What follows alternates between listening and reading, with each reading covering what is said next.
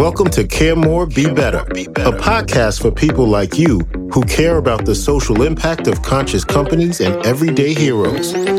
Hear inspiring stories from those who put people and planet before profit and personal gain. You'll learn how you can make a difference, vote with your dollars, and get involved today. Here's your host, Karina Belizzi. Hello, fellow do-gooders and friends. I am your host, Karina Belizzi, an activist and cause marketer who's passionate about social impact and sustainability. Today, we're in for a real treat, as I have the opportunity to introduce you to a dear friend of mine. She's a registered nurse and prolific author whose new book was just released July 19th, 2021, on the day we record this show. Before we meet her, I'd like you to visit our website, caremorebebetter.com. You can sign up for our newsletter to be the first to gain access to new episodes and easily browse past content. You'll find full transcripts, suggestions for actions you can take to make a difference where you live, and even make a contribution to support the show. Cassandra Alexander is a registered nurse of 14 years, with experience in burn, critical care, transport, and ICU. She lives in the Bay Area and writes paranormal fiction as Cassie Alexander. Her new book is called Year of the Nurse, a 2020 pandemic memoir. Cassie, welcome to the show. Hi, Karina. I'm super excited to be here. Well, I just plowed through your book this weekend, and I have to say it is so very real and raw and unfiltered. I found myself feeling like I got to know you better, even through the course of reading it, and I really was transported back to the beginning of our pandemic. But this time, I was experiencing it through your eyes. So tell me, what made you decide to write this book? Well, so as a writer, as somebody who kind of writes that baseline, I always write about everything all the time. And so, as you know, from having read the book, a lot of it is transcripts from journals or emails or tweets that I made contemporaneously with the timeline. And I was pushing back on the idea of doing anything with that until at the end of April, I kind of had a suicidal crisis at work. Basically, all the PTSD from having been an ICU nurse in 2020 caught up with me. And I started crying, and I basically couldn't stop for 3 weeks. And luckily, I was able to get in touch with my old therapist because my hospital system was unable to provide me with one because they're so packed. So I was paying her out of pocket, and she was like, I know you're a writer. You should probably write through some of this. And I pushed back for about a month. And then I was like, no, I think you're right. Let me do it. And then once I started doing it, I couldn't stop. I just needed to get everything out of me. I needed to feel all the memories that I'd kept buttoned down for the whole time just so I could survive, and to kind of put myself back together so hopefully I can move forward. So that's where it came from. It's my therapy book that hopefully other people will enjoy reading. I understand that it sprung forth from a lot of your efforts. Like as you go through it, you include tweets, you include essays that you wrote for a blog. I think it was called Two Nurses. So can you talk a little bit about that blog and how that came to be? Yeah. So, as a nurse, obviously I have a huge vested interest in public health, and I was tired of people coming to the ICU and dying. It was like, you know how grim it was because you read my book, Karina, but I feel like the average person has no idea what goes on in the hospital, what goes on in the ICU in particular, and what COVID was like in particular Infinity, because there weren't any visitors at that time. And so, me and my cohort of nurses were out there trying to educate people, trying to tell people, hey, stay home for the holidays. Don't be stupid. Please don't make us have to take care of you. Don't die. And then just sometime in the middle of November, the wheels fell off, and me and one of my friends decided to create a blog called Two Nurses Talking, because we just wanted to yell both to each other, yes, and to feel heard, but hopefully to also make it interesting enough that people would sit back and think about why is staffing bad at the hospital right now? Why should I stay home? What is it like to die from COVID? What does life support really mean? And so a lot of the entries came from that series of posts where I was just trying to educate people as widely as I could in an effort to keep them safe. Now, some people could go ahead and say it was all in an effort to keep them safe, but you were among the first to volunteer. You write in your book, I think, that you started working on COVID patients on March 14th, which is earlier than a lot of people even started to take the pandemic seriously. So I was hoping you could talk about why you chose to volunteer and what that meant to you. Oh, Karina, I'm a dumbass. I wish I wish I could have some glorious answer for you that I was like really, I don't know, like nurses have a vested interest in being performatively tough, ICU nurses in particular, or emergency department nurses as well.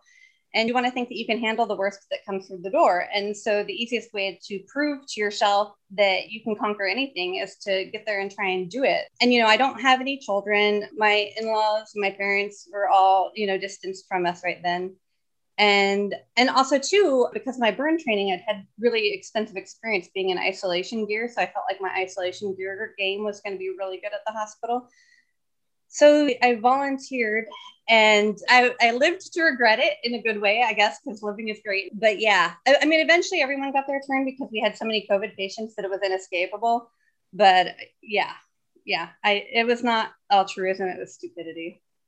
Well, I appreciate the effort, and I can only imagine what it was like to literally get into that isolation gear and out of it every day. I think you even described the routine that you had when you got home so as not to infect Paul, right? Yeah. Wow, yeah, that was a scary thing. You know how it always is where it's easier to like help other people than it is to help yourself so often. That was probably the scariest thing, is just I wasn't so worried about what would happen to me if I got COVID, although I was appropriately afraid of it and I did not want to get it at all. But I was more so afraid of what would happen to Paul if he got it, So I pretty much kept my husband at home like a bubble boy. And he was fine with that because he knew I had his best interest at heart. So, yeah. Now, The Year of the Nurse is quite the departure from your earlier works in paranormal and erotic fiction. So I think I, in fact, remember you talking about Edie Spence series, that entire series, as being part of the way you coped with a lot of long nights working alone, and also just the stress of having to, clean people's wounds. I'm sure it wasn't always fun. I would just like to hear you talk a little bit about the choice to go from a world of fiction, into this one. You really went straight for the jugular. So I'd just love to hear more about that. Well, the only way that people will believe this book, I feel like, is if I was brutally honest. Somebody on Twitter the other day, who'd been reading my tweets all along and who bought a copy of the book, was just like, I appreciate your grotesque honesty. And I thought that was a really interesting way of putting it, because I don't always say things that are pretty, but they are always true. And so I let everybody know exactly what it was like to be me at the hospital last year. And that's what people need to see, is the unfiltered truth. So this isn't creative nonfiction. I didn't sit around and think about how to make things nicer or prettier. If you were to go back and look at my author newsletters or my tweet timeline, you would see that these are the actual events that took place to me. When I started writing with an aim towards publication a long time ago, the things that interested me at the time were, epic fantasy, science fiction, that sort of stuff. You can see over here, I've got my Our Mission to Mars movie poster over there in the corner. And so those were the tools that I had at hand to express myself originally when I started as a nurse. And I still do enjoy that. I write paranormal romance, both as Cassie Alexander and then with a friend under the codename Cassie Lockhart. And I'm still writing those. And I do believe that things that are softer and more romantic have a place in the world, because it's important to have reasons to feel good and have some escapism. Like, escapism is value. But You're the Nurse just needed to be like straight up, tell it as it is history. So that's kind of why that hard line is there. And so hopefully I will never have cause to write anything like it ever again, if we can figure our shit out. And so how has being so frank affected you and those around you, those that are close to you? Well, it's so funny, Karina. We visited my father-in-law yesterday, and he gave me the sweetest card because he actually read my book. And he's my only family member who's actually read the book, because, as you know from having read it, one of the subthreads in it is my interactions with my family, who are Republican and who chose not to really believe what was going down, so much so that my mom wound up getting COVID, even though she has a nurse for a daughter. So existential crisis time. So I haven't really talked to them about this book at all. I'm not really interested in having that conversation with them, because I don't think either of us will enjoy it. And then my husband, Paul, you know him. So he opted not to read the book because he got to see the play, as he put it, because he was here with me every day, trying to keep me in one piece, and it was kind of hard for him, and so he doesn't really want to go back and like relive that time.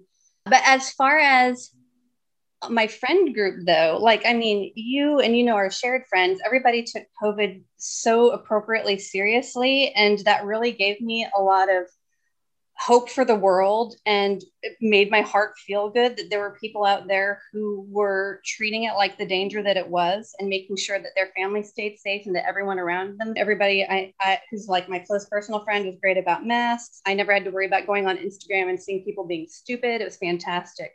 So I don't want to say that it's tightened my relationship with my friends, but it's only increased my ongoing respect and love for them.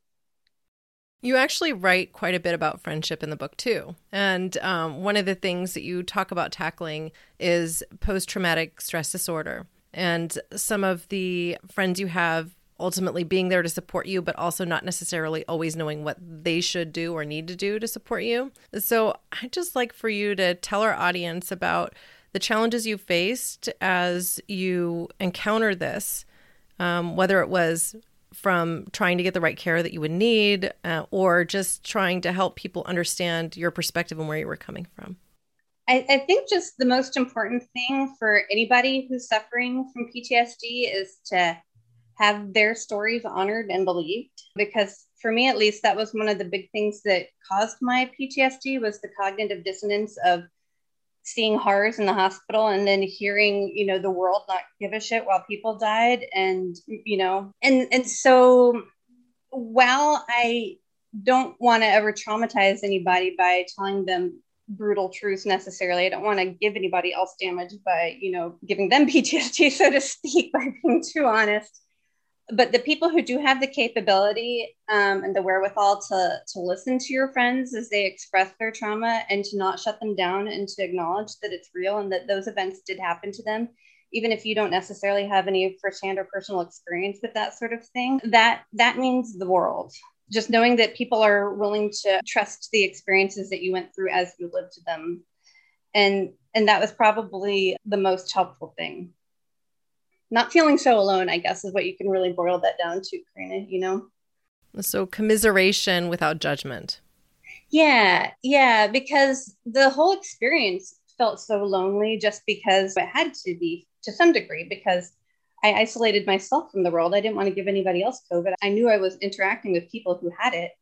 And so sometimes it's just hard to want to go there with people. At the same time, I think one of the things I said in the book was interacting with normal people, civilians, so to speak, was kind of like getting letters from home. And that element was really good too. I think because you don't want to be a pariah. Being a pariah is not good for your mental health. And so having somebody who is willing to talk to you about their childcare issues, or like they need to get laundry done and stuff like that, it can kind of help ground you in humanity when you are having to see and do very inhumane things. I mean, I can only speak from my own personal experience that year. And I will say that it was hard not having the ability to just reach out to my friends and have a big hug. The extrovert in me suffered for not being able to have that kind of connection. And I honestly think was a good part of the reason that I actually started this podcast in the first place, because it enabled me to connect with people in a different way and a deeper fashion than I might otherwise in a quick phone call. Putting my own good out into the world through a podcast and connecting with people in a real way. I mean, it's just so valuable to hear, how they're experiencing life. Now, the title of the book, The Year of the Nurse, and the style in which it's written are quite disruptive, a little unexpected. So I was hoping you could talk about the stylistic choices you made, even down to the title. Yeah, so I called it Year of the Nurse because, with heavy irony, the World Health Organization actually designated 2020 as the Year of the Nurse, I think because it was like Florence Nightingale's 200th birthday or something. And so at least my break room, but I have a feeling many other break rooms in hospitals across America had posters from the World Health Organization saying 2020 Year of the Nurse. And you'd walk into the break room, you'd be sweaty, you'd be like hoping you're not going to die. And then you would just see that motto on the wall and you'd be like, yeah, fucking right. So, and then 2020 was so bad that 2021 got a mulligan. And so 2021 is still the Year of the Nurse. So that just seemed like a super appropriate title because the book itself is chronological. So it feeds into that. But then also to anybody who was a nurse last year would understand the subtle jab I'm taking. And then as for the way that it's done, I decided that chronological was the best way to do it, which means it's kind of like an epistolary novel, which is like a diary essentially, except with maybe more ancillary material. And that's that's just the style of book that's fallen out of fashion, but they used to do them a lot in like the 1800s. And in a way, Dracula was an epistolary novel. It had like headlines from newspapers and that sort of thing involved in it. I thought it was a good way to keep people abreast of the situation at work as I was experiencing it with my tweets and with my longer thoughts as I had them like in my journals or my emails or my newsletters. And then I've got that kind of ticker tape of what's happening nationally periodically, because I wanted people to remember everything that had gone down. I've had several people read the book already and come back to me and be like, oh my God, I forgot all those things happened. But like 2020 was so bad that we blocked a lot of it out. And not that that's not a good thing. I don't want everybody to go back, but like when you read it in your book, you're like, oh my gosh, I cannot believe that collectively we all went through this administration trying to kill us in all these different ways that I enumerate. And then at the back of the book, I don't know if the copy that I sent you had it, but it actually has like a 15-page bibliography because and it's chronological too, which is really helpful because if you want to go back, you can say, okay, well, oh, that was a source. And it's literally, instead of being alphabetical, you've done it chronologically. Yeah, because I wanted everyone to know that I had like proof for every single stupid thing that Trump ever said and, you know, bad decisions that the administration made. So, yeah. Yeah, you do talk at length in the book about the politicization of public health. And to put it frankly, as you've said, I mean, it was a really, really bad year in that way. I mean, making masks or the mandate for masks a political issue as opposed to a public health issue, I think served absolutely no one. And it killed a lot of people. Like, let's be frank. Oh, yeah. You spread the disease. Oh, yeah. Yeah. You spread the disease to many people who otherwise might not have been infected. And regardless of what their underlying health conditions are, you know, over 600,000 people, possibly as much as 1 million people have died during the pandemic. Yeah. So I was hoping you could talk about where you see us right now, because the book takes us through early June or mid-June, I think, which is really not that long ago. And whether or not you, I know, it's very current. It should be 2020 to 2021 year. No, I mean, we're taping this on like the 19th of July, and I think I wrote my afterword like on July 8th. So that's the immediacy of self-publishing for you. Unfortunately, we're just splitting into two Americas. And I think anybody who has eyes to see can see that, where the people who are vaccinated are doing okay. Maybe they are having to go to the hospital if they get breakthrough COVID, but they're not being hospitalized and they're not getting intubated. Although, unfortunately, it seems like they may still be having long COVID symptoms, which is bullshit. And then the people who keep believing Fox News, which keeps trying for some reason to murder its viewers. And just today, somebody on Fox News was saying it's not the government's job to keep us safe, basically. And that is the actual definition of a government, according to me. Otherwise, why do we have military and why do we have police? So, I don't understand what the Republican Party and what Fox News is gaining by murdering civilians, which is essentially what's happening every time they tell somebody not to get vaccinated. I mean, can you imagine having the world's biggest bullhorn and not using it to save lives? Like, it just boggles the mind, or at least it boggles my mind. And as long as they keep beating that drum and they're not held accountable, there's just going to be a certain segment of the population who's vulnerable to COVID. And unfortunately, they're the ones who are dying from it right now. And, you know, hospitals in the Midwest are getting slammed. Like, so first off, Karina, we're just all terrifically burnt, right? Like, nobody has any room at the end for emotions, compassion, for picking up overtime, for, anything anymore. Because last year sucked so hard and everybody needed a breather, and we haven't gotten the chance to get that truly. The only reason I've gotten enough of a breather to do this book is basically because I went out on psych leave. I mean, that's not fair to everybody else who's still back there working hard. And so right now, there's hospitals in Missouri that recently put out SOSs for extra respiratory therapists because they're seeing such a surge. And like all the hospitals in Missouri right now are like being forcibly held open. So like when you are so full that you can't take any more patients, you basically turn your hospital off and they're supposed to divert everybody around. But then when all the hospitals are too full simultaneously, then everybody has to open back up because there's nowhere to go to take you to save you. And that's what's happening in Missouri right now. So people are dying, not only because of COVID, but because the hospitals are too full to take good care of anybody who comes in through no fault of their own, and definitely not through the fault of the staff who are still in the trenches working as hard as they can. So yeah, until we basically turn off Fox News and deplatform liars, we're going to continue to get boned. So essentially what you're saying is the fallout's still happening. Oh yeah. I'm sorry. That's the too long don't read version. Yeah, too long don't read. Oh my gosh. So, I mean, it was a particularly bad year for those working in healthcare and other essential services. In your book, you said something to the effect that they are called essential, even though sacrificial might be a better term. And I mean, that was something I had heard before. I had heard people who were working in essential roles saying something to the effect of cheekily, it really feels more like I'm a sacrificial lamb than an essential worker. I'm not being given appropriate materials to protect myself. I have a cloth mask that I made at home that I'm using to work at the grocery store. I don't have gloves any longer because I ran out and I couldn't get any more from the local stores. I mean, just all of those basics that were not necessarily being covered even by people just working at the grocery store. And you're working in a hospital with people who have COVID confirmed and many who don't have COVID confirmed yet. You're waiting test results, but you've seen lung scans showing you markers that say, hey, this person has something going on that looks like it very much could be COVID.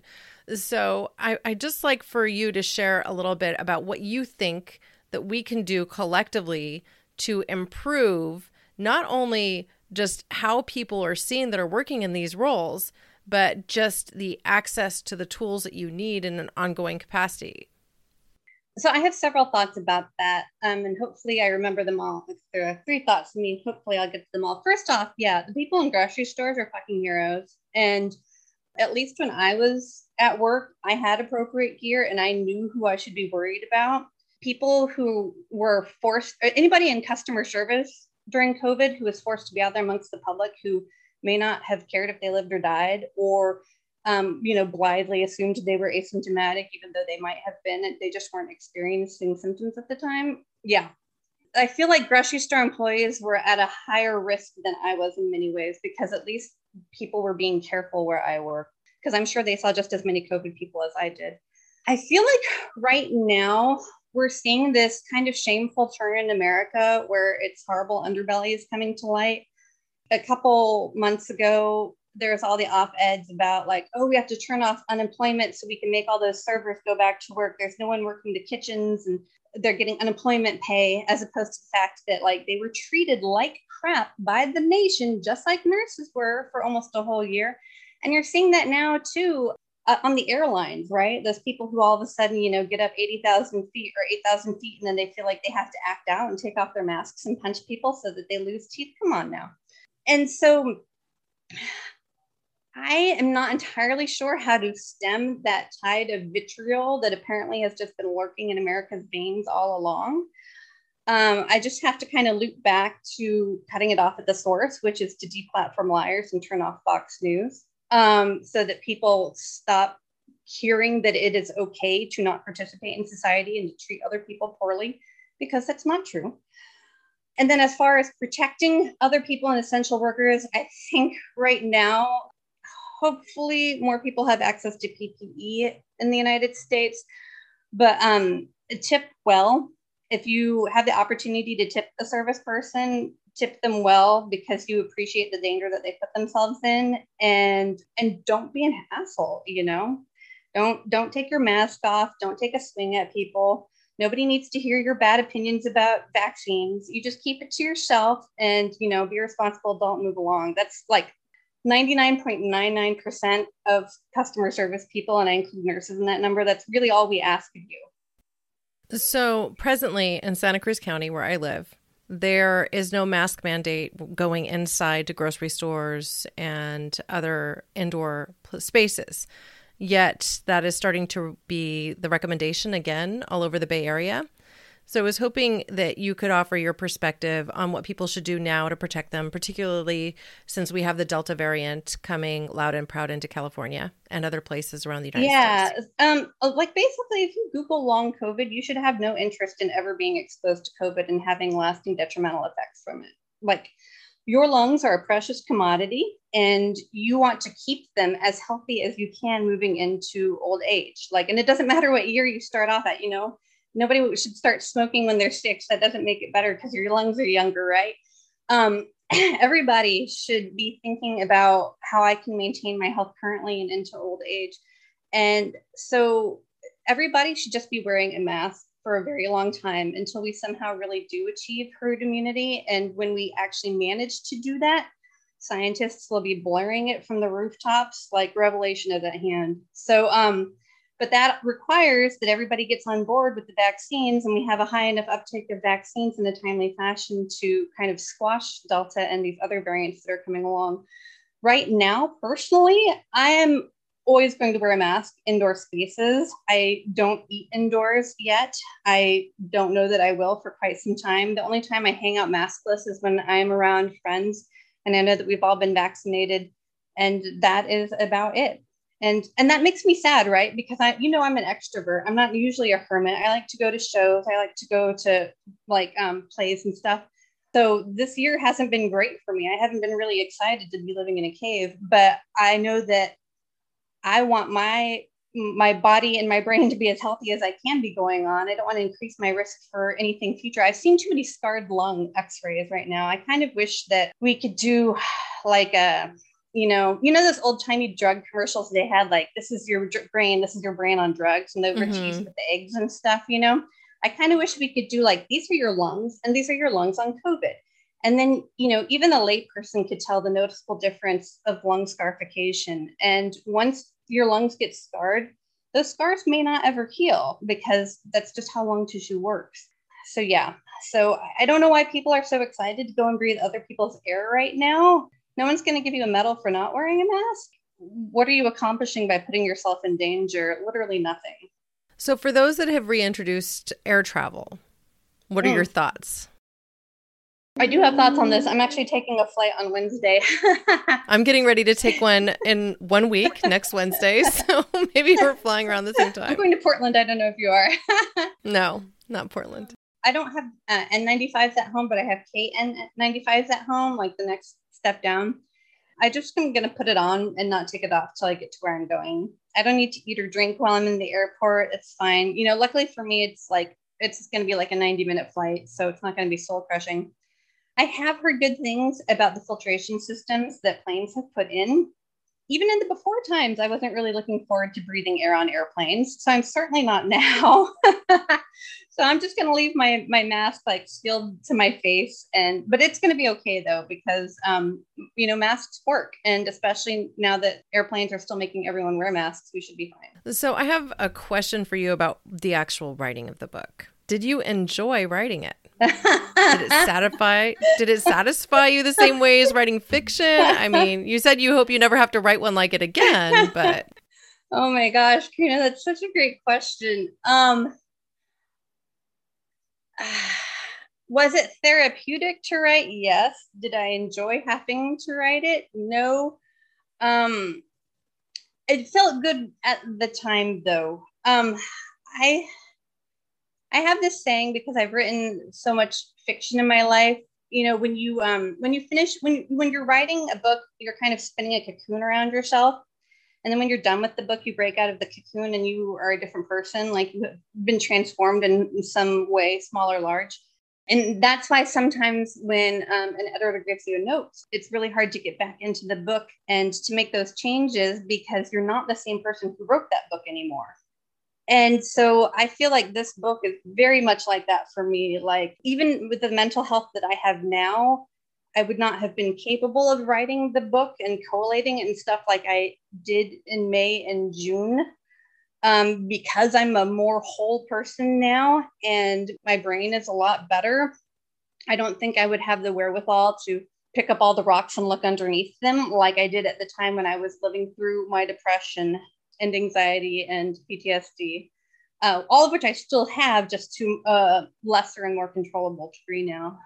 So yeah, I'm glad I'm not the person who wrote the book anymore, but I am proud to have written the book. And I do think that it's necessary for people to read so that they understand what they put nurses through and why we cannot do that to nurses or anyone again. Well, I made the recommendation that some gals in my book club read it because some of them actually do work in the medical field and others are just like, I could use a review of what it was like to be in those shoes. And I think it's a powerful piece because as much as we might have heard in the media or reviewed on Facebook, on videos or whatever, we weren't in your shoes. And I feel like the book does a really good job of placing the reader in your shoes and understanding what it felt like to be there.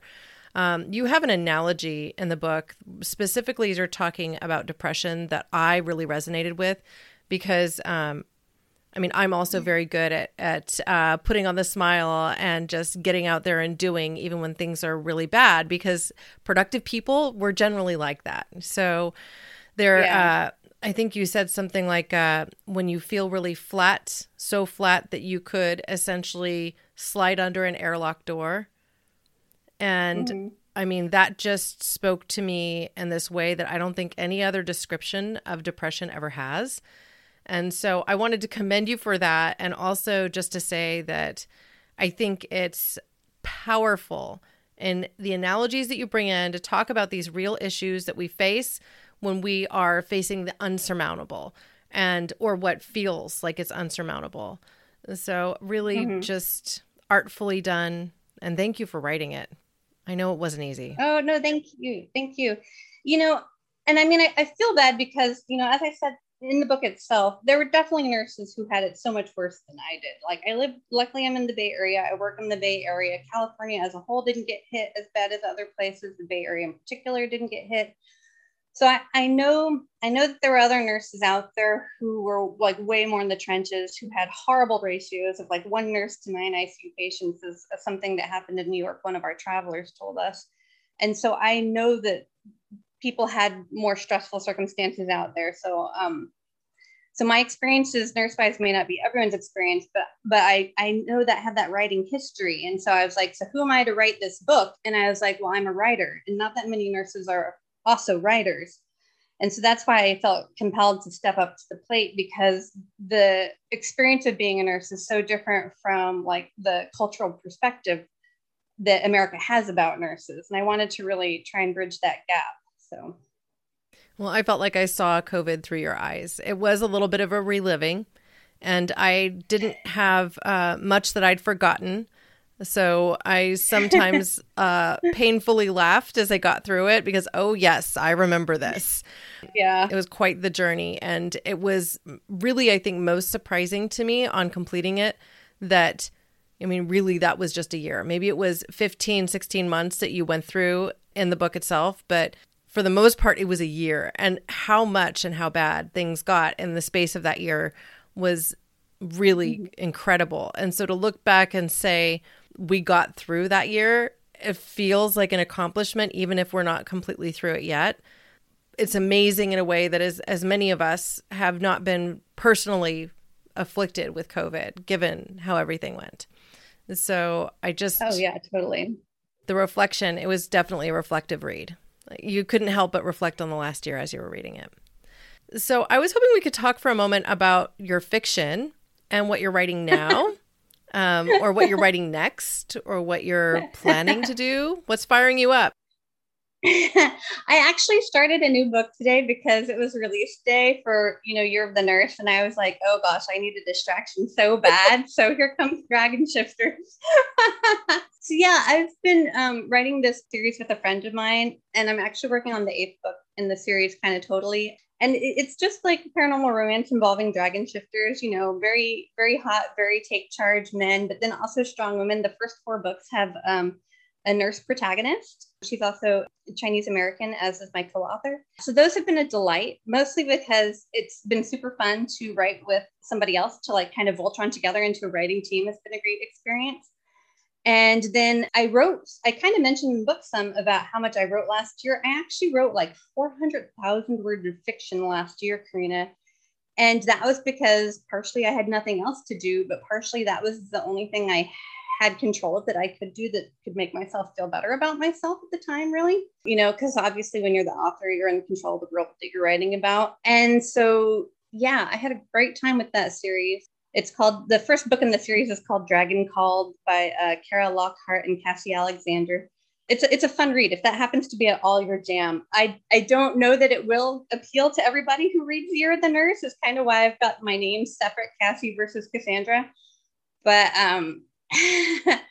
but I like those books. They're sexually wholesome, and I think it's nice to see people having functional relationships triumph over evil, not evil, like not the banal fire hose of evil we had last year evil, but like villains and whatnot. It's just nice to get that feeling when things go right for somebody in a book, So it's been fun to write that too.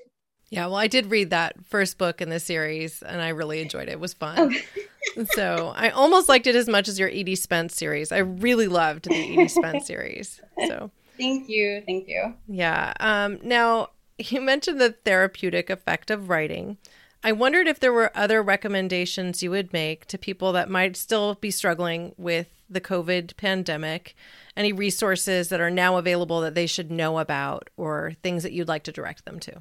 Well, what's been the most useful for me is my therapist is EMDR certified, which is the type of therapy that they do for combat vets who have PTSD. And, when you read that, you might think, oh, only people who are in the military have PTSD, or, nobody was shooting at me. It's not the same thing. But you can actually have PTSD for a lot of different reasons. And her helping me to desensitize myself to the intrusive thoughts that I was having has made a world of difference in my ability to get through my day-to-day activities. So much so that I think I'm going to be able to go back to work next month, which was not something that I even dreamed for the entire month of May. So I would encourage people who think that they have PTSD to not necessarily to self-diagnose, but not to self-exclude either, and to talk to a medical professional. And if you are found to have it, then to find somebody who can maybe do EMDR with you. It's really good. That's great.